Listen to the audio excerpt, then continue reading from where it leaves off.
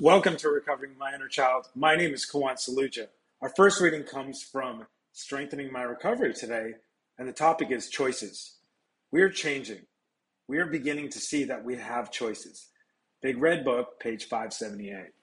I heard early in one of my programs that the steps give you the power of choice, and I didn't know what the choice was from, and in my case, the choice was from being a victim. And we'll get to Melody Beattie's readings later, but I remember Melody Beattie saying, we were victimized, but we're not victims. Also reminds me in some ways of Pia Melody, who said, we can't blame, but we can keep people accountable. Back to the reading. Many of us used to think that making important choices was reserved for those who knew what they were doing, but that wasn't us. We almost fainted at the prospect of trusting our own intuition about what direction we should take in life. We felt we needed the help of others who were obviously more qualified. We had no faith in our ability to be independent. Yeah, definitely lost that faith. And it didn't matter how many times people would say, I had a friend, Ed, who was just like, come on, you think everybody has it figured out. We're all just guessing.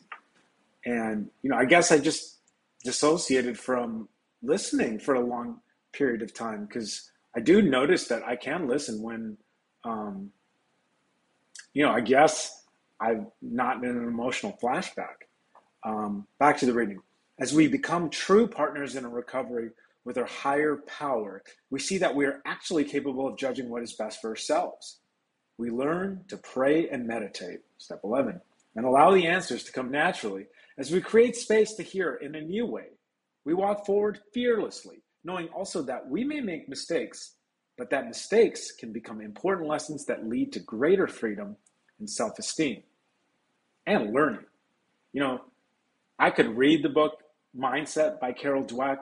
She talks about the difference between growth mindset and a fixed mindset. Without the steps, I would have a fixed mindset. And I try to change that, but with the steps and with a power greater than myself, which could be a variety of things, I'm shifting into the growth mindset.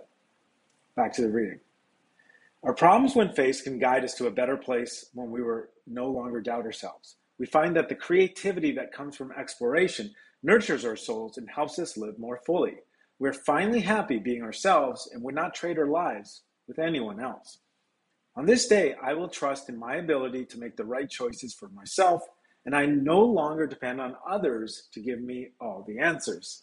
If I need a sounding board, I have my higher power and fellow travelers who are there when I ask for them.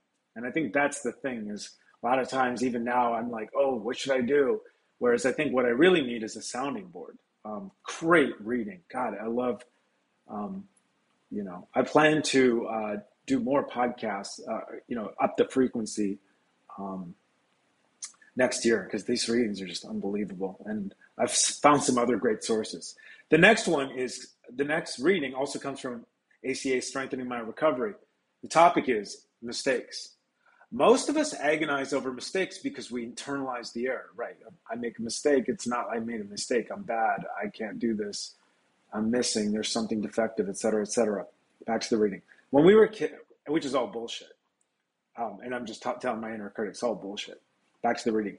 When we were kids, making a mistake meant being verbally and often physically abused. Our mistakes provoked over-the-top reactions from the adults around us. We did not have the tools to understand that we were doing just what kids and people in general do, make mistakes. But instead, we heard shaming comments like, what's the matter with you? Are you stupid? Are you an idiot? Or, you should have known better. Look what you did. And on top of that, many of us were spanked, slapped, or beaten as well. It seemed like the end of the world when this happened. The mistake could never be undone. Part of the result was that the more it happened, the better we got at shaming ourselves. Now it's just for little things.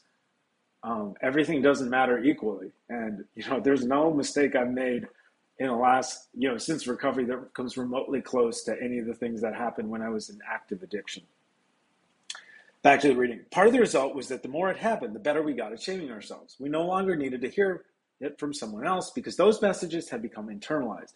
We carried this self-shaming behavior into our adult lives, and many of us became merciless in the way we treated ourselves. In ACA, we learned to gradually reprogram those inner critical parent messages and understand that making mistakes is part of being human. We all do it. When we make a mistake, we talk about it, examine the nature of what we did, forgive ourselves, make amends when appropriate, and move on. We begin to think and act like true adults. On this day, I understand that when I make a mistake, I don't have to perpetuate my childhood abuse by beating myself up. I will call someone and process what happened and then move on. Instead of something that can haunt me for years or decades, it could be something that could be diminished and learned from in a couple days. That is the gift of the rooms.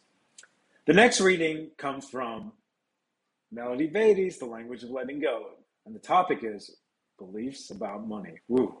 I was starting a new job for a corporation. I was good at what I did for a living. The personnel manager and I were down to the details of employment, and he asked me how much money I believed I deserved. I thought about it, and it came up with a figure of $400 a month. This was back in the 60s. I didn't want to ask for too much, so I decided to ask for the smallest amount I could live with. This reminds me of the Crumaholic. He hired me and gave me what I asked for. Later on, when I left that job, the personnel manager told me he'd been willing to pay me whatever I wanted. Had I asked for $600 or $700 a month, which was a tremendous salary at the time, I would have gotten it. I'd limited myself, but what I believed I deserved. That's so true. And I have to realize that what I think I deserve, I probably deserve 20 to 40% more. Not even talking financially. Back to the reading. What are our beliefs about money? Do we believe that money is evil and wrong? Money is neither. It is a commodity on earth, a necessity. It is what people need to purchase many of their basic needs, as well as luxuries and treats. It is one way that they're rewarded for their work. Loving money, however, can be as self-defeating as loving any other commodity. We can become obsessed with money. We can use it as an escape from relationships and feelings.